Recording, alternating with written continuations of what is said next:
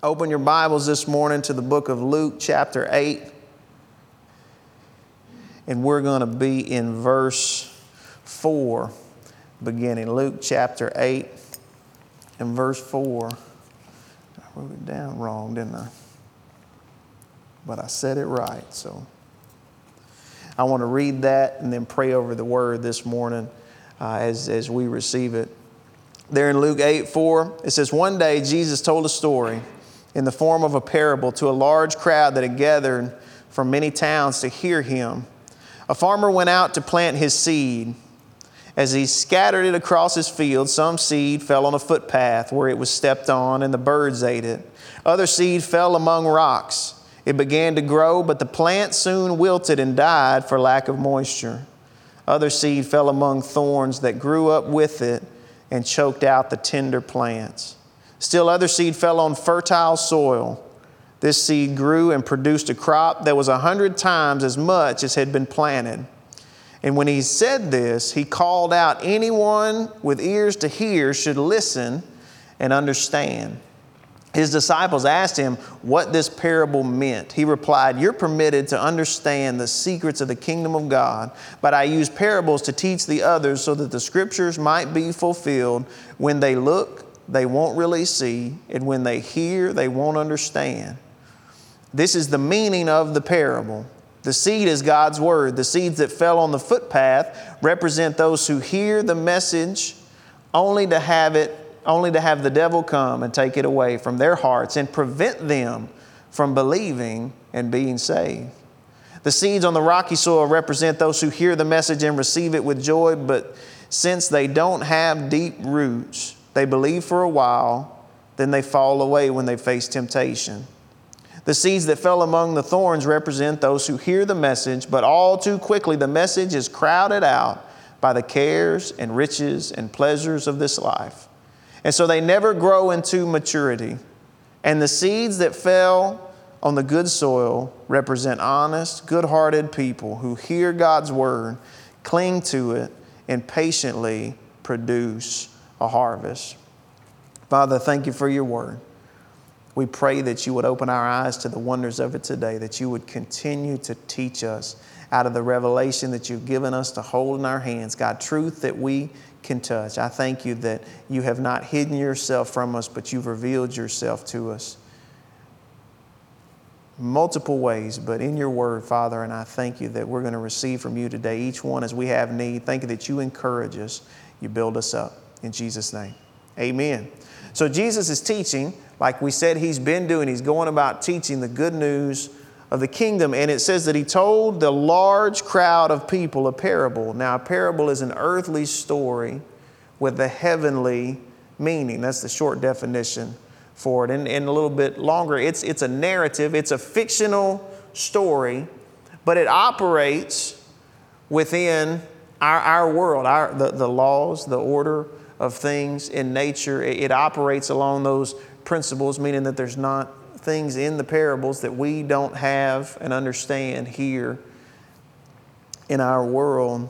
And it represents the duties of man or the things of God, particularly the nature and the history of the kingdom of God are displayed in these parables and in these teachings. So he says this, he goes through it. Again, it's a natural story. It's not true, but it could be true, and it has a heavenly meaning. And Jesus says, so a farmer went out to plant his seed, and he could have been talking to this group of people in a field or next to a field where maybe this was actually happening, or they could picture it happening, or they had done that in their life. So it would have been very applicable to them. And he says he goes out and he goes to plant the field, and he's scattering the seed, and some of the seed falls on the footpath and it's stepped on by men and it's eaten by birds. And then some seed fell on rocky soil, and it sprang up quickly, but it wilted because it couldn't get moisture. It didn't have enough of a root because the soil was shallow.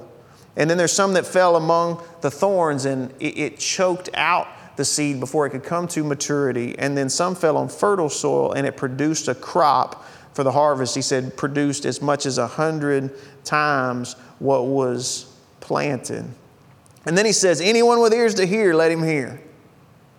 and he's speaking to physically, like, hear what I'm saying. But he's saying anyone who can take this and understand it, let him do so. And the disciples were obviously not in that group at first, because they said, so Jesus, what does this mean? Because you think about it, if somebody just told you that story, you'd think, this is a pretty boring story.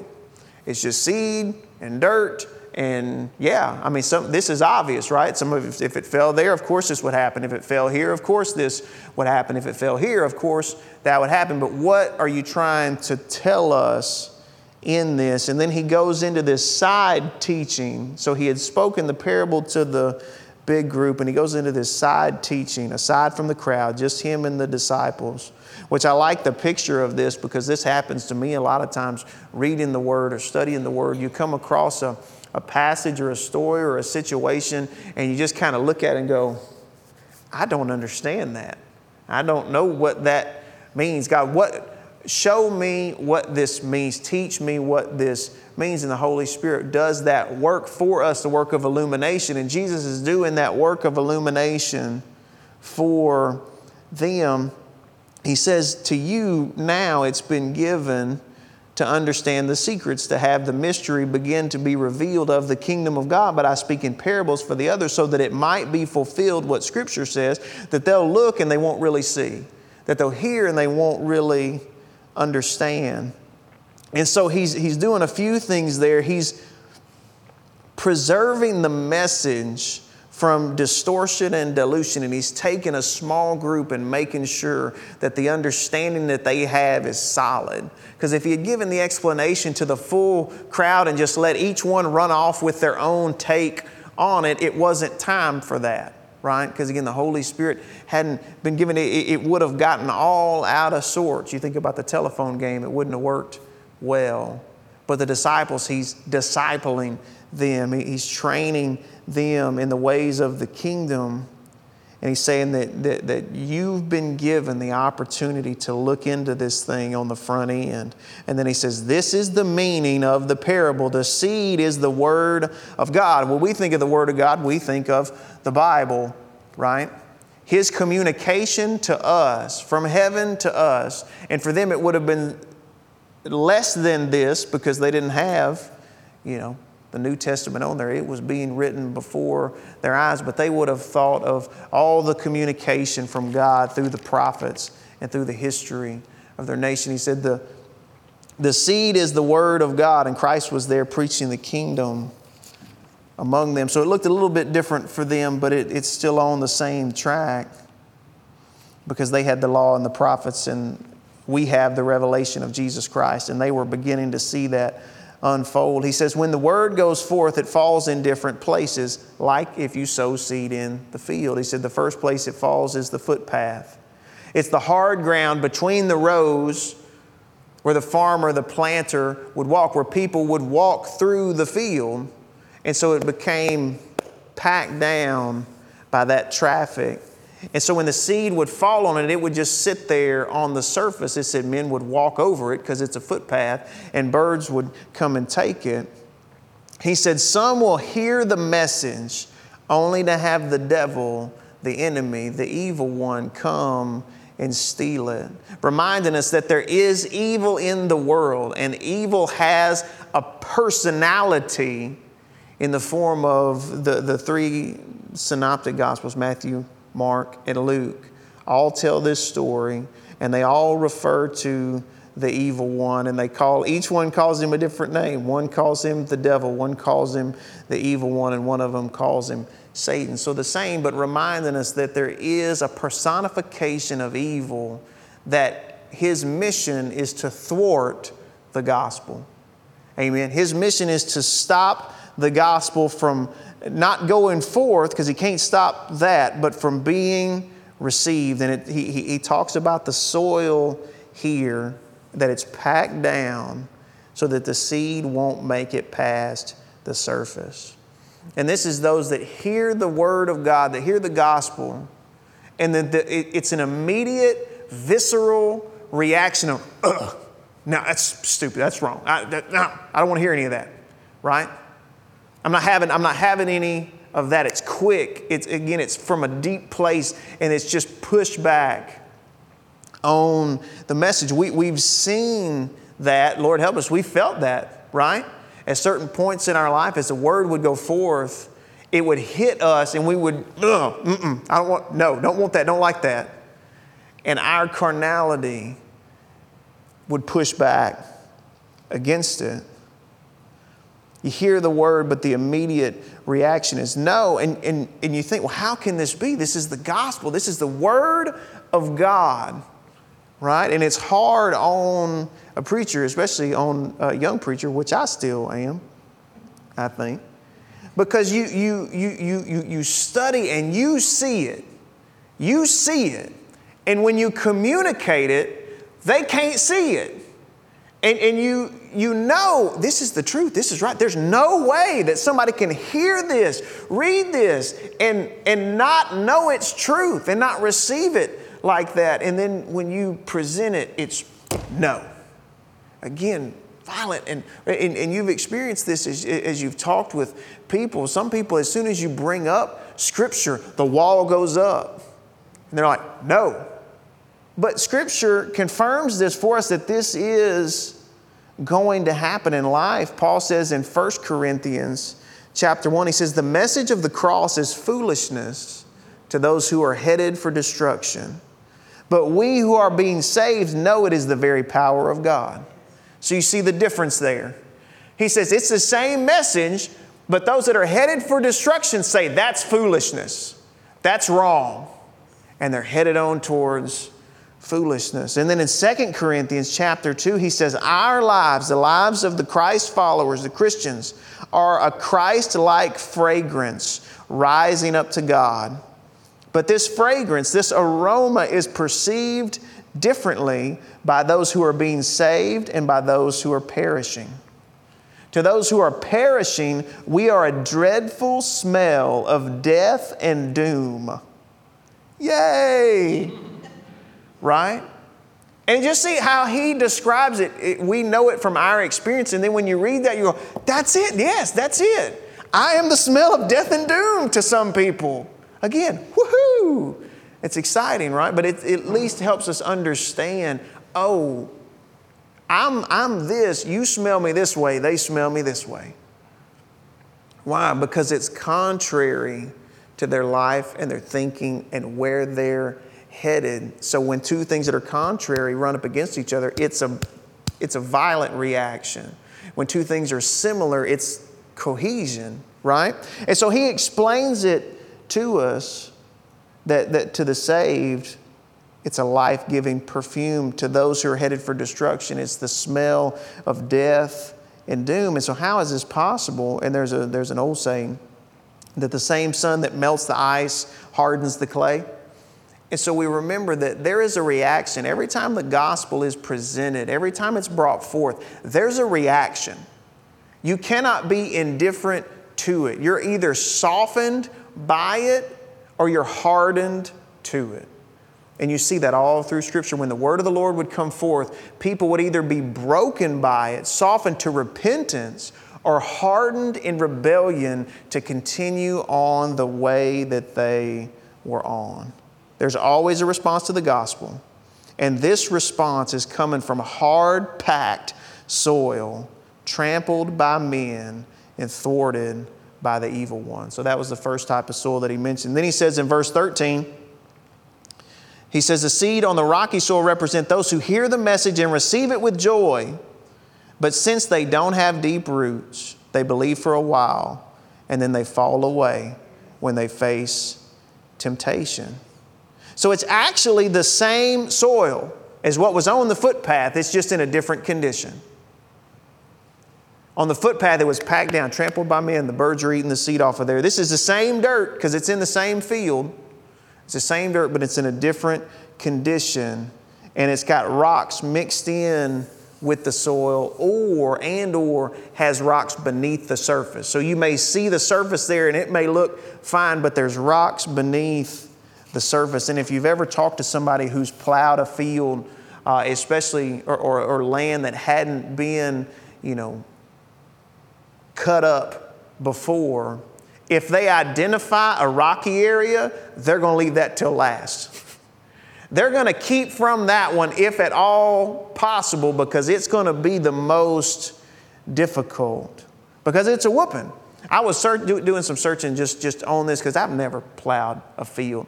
But I've read, books that were written during the time where people were plowing fields manually. And one of the books I read, the portion of the field of the property that was so rocky actually was given a bad name. It had a bad name. I won't repeat it here.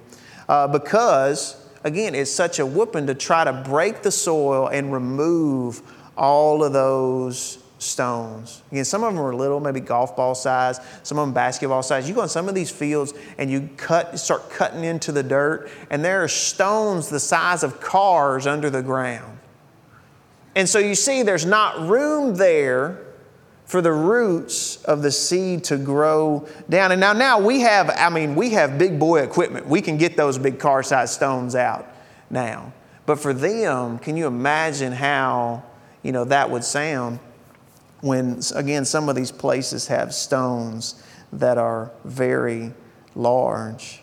It's hard work to get the stones out of a field. And again, you can have a thin layer of soil on the top and everything can look fine. And the seed will actually set up and grow, sometimes even quicker than in regular fertile soil, because it's trying to get up to the elements where it can get water, where it can get sun, and it can give you the wrong idea. It can make you think things are going really well, right? Hey, this popped up really fast. This is going good. I remember I grew tomatoes in buckets for quite a few years. And I told Kelly just yesterday, I was like, I want to do that again because it's been long enough I forgot how hard it was. And one of the years when we lived in Magnolia, I had planted, it's like the second or third year I had done it, and I'd had some pretty good success. I had them in my backyard. I had a little concrete pad back there, and I would plant them, and I had my little stakes and everything. And this year I planted those little plants, got them from Walmart, put them in there, and they started growing up. I mean, pretty quick. I'll just go out there, water them every day, and next day it's this tall, next day it's this tall, next day. I mean, these things got this tall really fast. I'm like, I got it figured out. And so I was telling her daddy, because he knew a lot more about it than I did, and I was like, I'm going to brag a little bit, tell him how good my tomato plants are doing. And I was like, yeah, I mean, they're really tall now. They've grown up this much. He's like, they're this tall? I was like, yeah, they're like way up here. He's like, that's not good. I was like, how is that not good? I mean, they're this tall. What's wrong with that? He said, or do they have blooms on? I said, well, they put off a few blooms, but they kind of fell off. He said, they're not getting enough sunlight. I was like, what are you talking about? They're this tall. Did you hear what I said? They're that tall. He said, they're growing up trying to find the sun. I was like, that's the weirdest thing I've ever heard. But you know what? He was right. They grew up that tall trying to get to where the sun was. Now they have to support this whole plant, and they weren't getting enough sun to actually put off tomatoes. So again, I learned a lot of things about. I also had the other one too, where the deer came and stole them. So I was the first kind of soil too in that one. But I moved them around to a different part of the house, and they got a lot more sun, and they did a little bit better. But with the seed that falls on the rocky soil, you can actually have the idea that, oh man, this is going really good. You see how quick it popped up. And Jesus said, these are the ones that hear the word and initially receive it with joy, like immediately receive it with joy, but then they only believe for a while and they fall away. So it looks great. They spring up quick, but there's no depth because of all the stones. The areas of their life that they didn't excavate and change, all those old iniquities that needed to be dug up, uncovered, removed, gotten out of there, they stayed under the surface. And it says they rejoiced in the message, but they don't allow it to change the shape of their life. And so when temptation comes, they fall away. So the first one is far from God, and the soil is packed down hard and not receiving. And the second one has been broken some and receives initially. But again, there's no change. The stones aren't removed from the ground, and then they inhibit the growth. And it says it's just like when temptation comes, they fall away. They wilt because they can't get enough water, because too many things are still in the way. Then the next one in verse 14, he says, the seeds that fell among the thorns represent those who hear the message, but all too quickly the message is crowded out by the cares and riches and pleasures of this life. And so they never grow into maturity. So these would have been areas where the thorns in the field had been plowed under, so it probably looked like they were gone. But then as the seed, the wheat, took hold and started to grow up, the thorns started to grow up with it. And after, again, an initial response to the word, they fall back under the sway and the pursuit of the cares of this world, the deceitfulness of riches, and the pleasures of carnal life. So you have access, actually, in this situation to depth. So we're moving on, seems like progressively, right? Because we got off the footpath and we got the stones out of the way. And now access to depth, the seed is taken root, but the thorns come up and are allowed to choke out the plant that's growing up, that just wraps around it. Because you never, in this situation, you never stop loving the things of the world more than the things of God. It says it just creeps back up until it chokes out the plant, and it never makes it to maturity, which means it never makes it to fruitfulness, which is important because we want to get to fruitfulness. So you had the footpath. They heard, but there was no reception at all. It's hard packed. The birds ate it. Satan takes it and it's gone. The stones, they heard, they received with joy, but there was no depth because we didn't get the stones out of there, and so it wilts. For lack of moisture, they fall away because of temptation. In the thorns, they heard, they received, but it was too quickly choked out by the things of the world. So notice all three of those heard the word. They heard the gospel. And it says in verse 15, and the seeds that fell on good soil represent honest, good-hearted people who hear God's word, cling to it, and patiently produce a huge harvest. So this is ground that is prepared. The stones have been removed. The thorns have been pulled up, not allowing them to take hold again, which requires they're patient, which means it's going to take a while. For God's word to really take root in our heart and grow, it's just like a tree. We don't cause any of it to happen. We just believe, and then He grows us a little bit at a time. A little bit at a time. And so patience is required. So we see the different types of soil, and we've experienced it when we've been communicating the gospel to others, and we see it in our own life that we've had to work through, right? We remember when we were just stone set against, I'll do what I want to do. Or I don't even want to talk about that right now. And then we've dealt with the stones in life that sit underneath the surface that until we get them gone, they're going to block us from having any depth of relationship with the kingdom. And then the thorns of life that can spring up overnight and begin to choke it out if we don't keep everything tended. This happens when we share the gospel. This happened when Jesus preached the kingdom. There were people that fell into each one of those categories. And who's going to be better at communicating the kingdom of God than the Son of God who brought the kingdom with Him? So shouldn't we expect, not be surprised when we encounter all four when we're dealing with other people? We should expect it. We should expect to deal with all four in our own life at different times. But even dealing with those things, we never stop preaching, teaching, and learning the Word. For our own sake and the sake of those around us that God has put in our life. Because you never know what He's going to do. And we were talking about this out here just earlier. That the last time the seed was cast out, that person may have been footpath. Right? No. What about this season? What about the next planting? Maybe we're moving over to a different type. Maybe there's been some breaking on the surface and it's ready to be received, and we can start talking about those stones.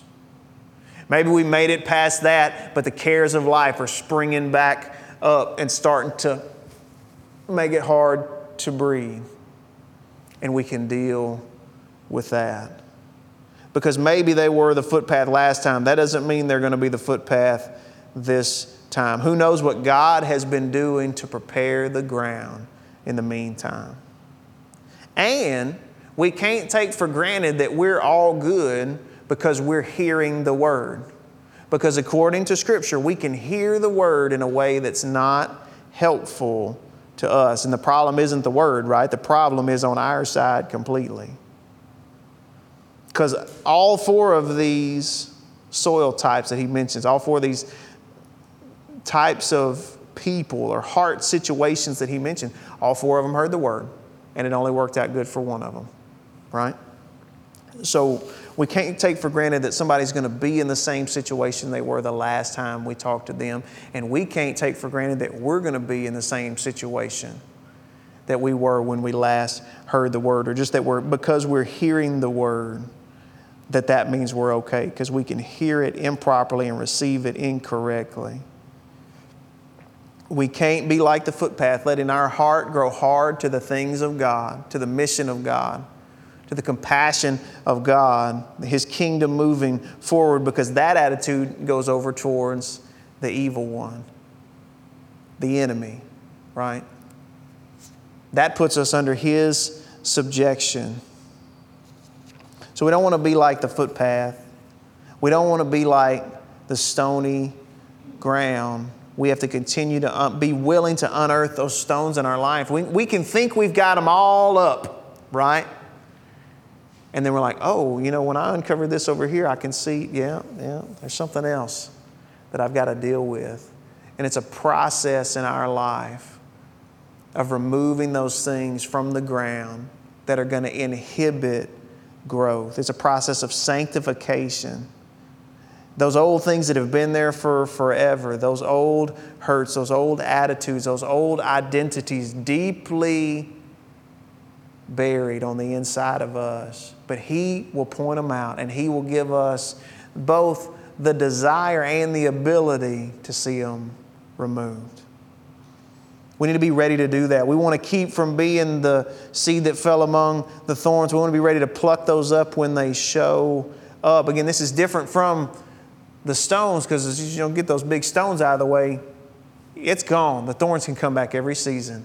Every time something changes, the thorns can spring up. And so we have to be mindful of that. God, is this taking place in my heart? Am I allowing something to grow there that I shouldn't?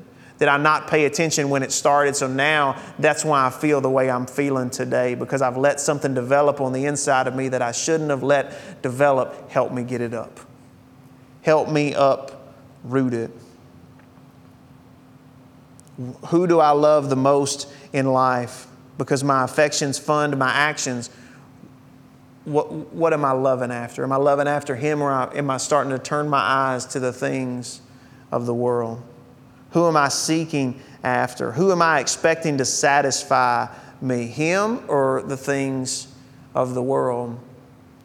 And it's something that we need to ask ourselves regularly, because we can easily look down from Him to the things that He created and expect them to do what only He can do.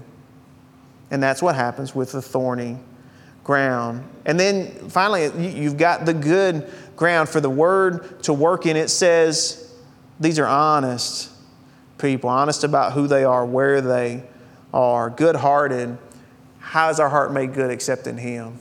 It's not like, hey, there's only a small group of people out there that are good, and they're the ones that are going to get to receive the Word correctly. No, He changes our heart to make it to what He needs it to be. We just have to let Him do it. And then it says, who cling to the Word. That means there's going to be times and situations where you want to turn loose, where it would be easier to let go. And instead you hold fast to the Word that you've received from Him. And it says, in patience they produce a harvest. It's not a sprint. It happens over time. And patiently they produce a harvest to the glory of God. Amen. I want to close reading these three verses that follow, and then we'll finish up. Andrew, if you want to go ahead and come up so we can sing together when we get done. Because he continues on with this thought And he says in verse 16, he said, no one lights a lamp and then covers it with a bowl or hides it under a bed. A lamp is placed on a stand where its light can be seen by all who enter the house. For all that is secret will eventually be brought into the open, and everything that is concealed will be brought to light and made known to all, which sounds intense, right? But then verse 18, so pay attention how you hear. To those who listen to my teaching, more understanding will be given. But for those who are not listening, even what they think they understand will be taken away from them.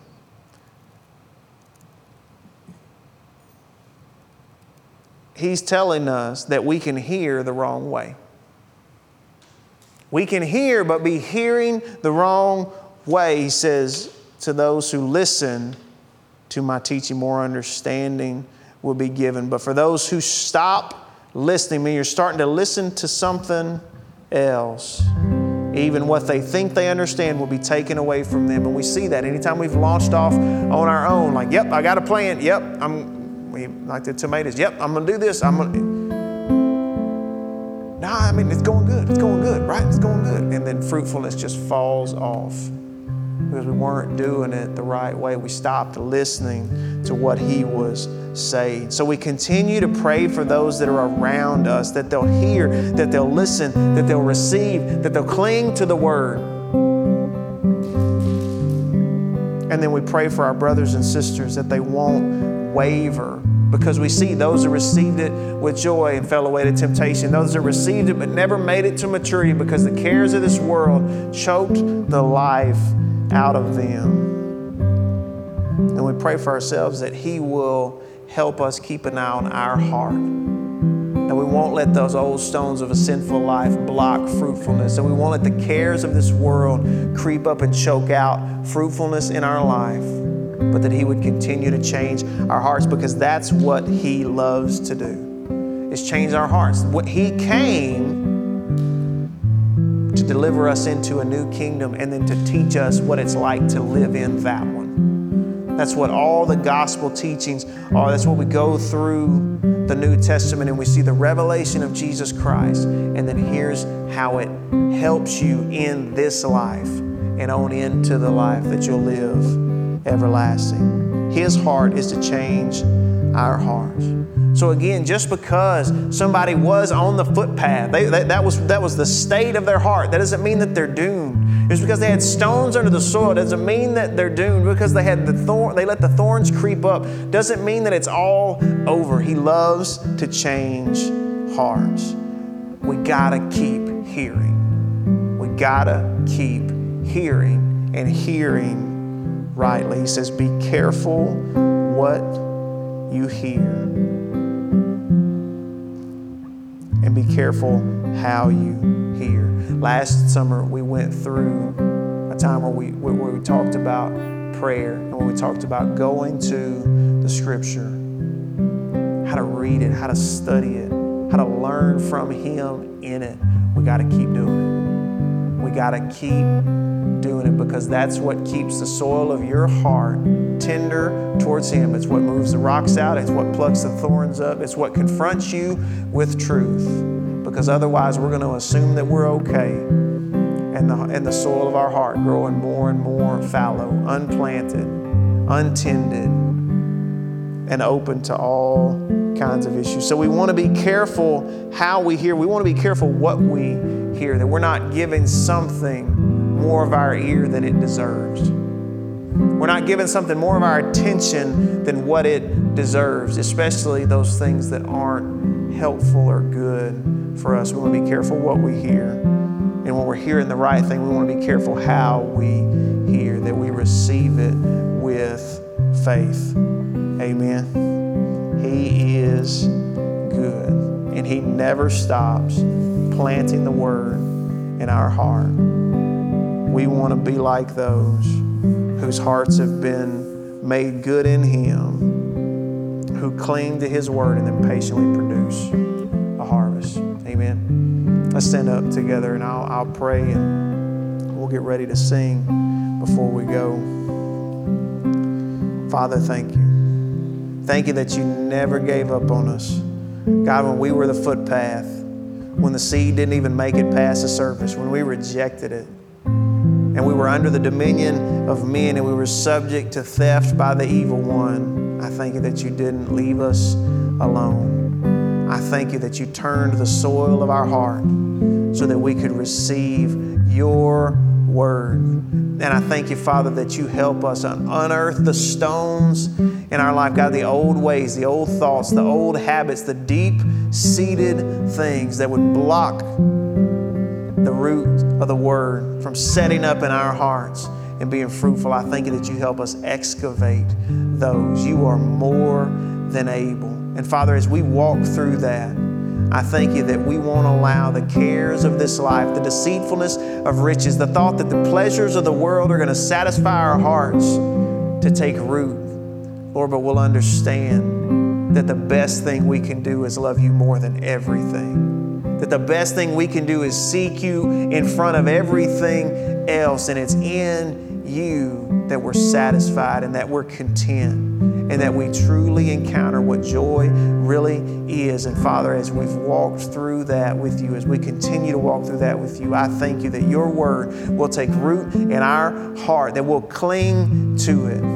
We'll hold tightly to it, God, and we'll patiently and progressively make our way through this life. And fruitfulness will come out of us from you to bless those around us.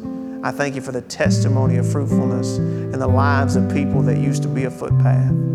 Lord, as we get ready to go today, I thank you that you protect your people. God, keep us safe, that we go together in peace and unity with each other. God, even those that are joining us online, even if it's at a later time, God, I thank you that you're with them right where they are, that you know no boundaries. Lord, we pray that you relieve us from this virus. Lord, we pray that you give our leaders wisdom and guidance. Lord, I thank you that our nation will turn to you in repentance. Our nation will turn to you in repentance, that we will love you, Lord, with all of our heart, with all of our soul, with all of our mind, with all of our strength, and we will love our neighbor as ourselves. God, I thank you that those that are sick among us, you're imparting strength to, Lord, that they be made well.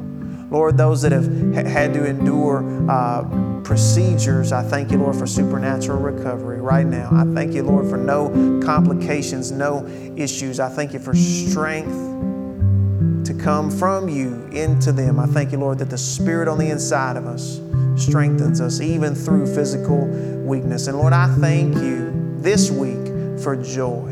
Lord, I ask for your joy upon your people, the joy that comes from knowing you, the joy that comes from serving you, the joy that comes from being found in your kingdom. I thank you, Lord, for a reawakening of joy on the inside of us, that the cares of this world, the things of this life will fall down to their proper place in our perspective, and we'll see you as you are, high and lifted up. And I thank you, Lord, that there is joy that comes from our relationship with you. I thank you, Lord, that it'll satisfy us and it'll also propel us into this week. Lord, let us look for opportunities to be an encouragement. I thank you that we won't miss them because we're looking down at our own life, our own issues, but that we'll see and see clearly, and that you won't leave us in those opportunities alone, but you'll give us words to speak, actions to take, to bring life into situations. We love you and we thank you. In Jesus' name, amen.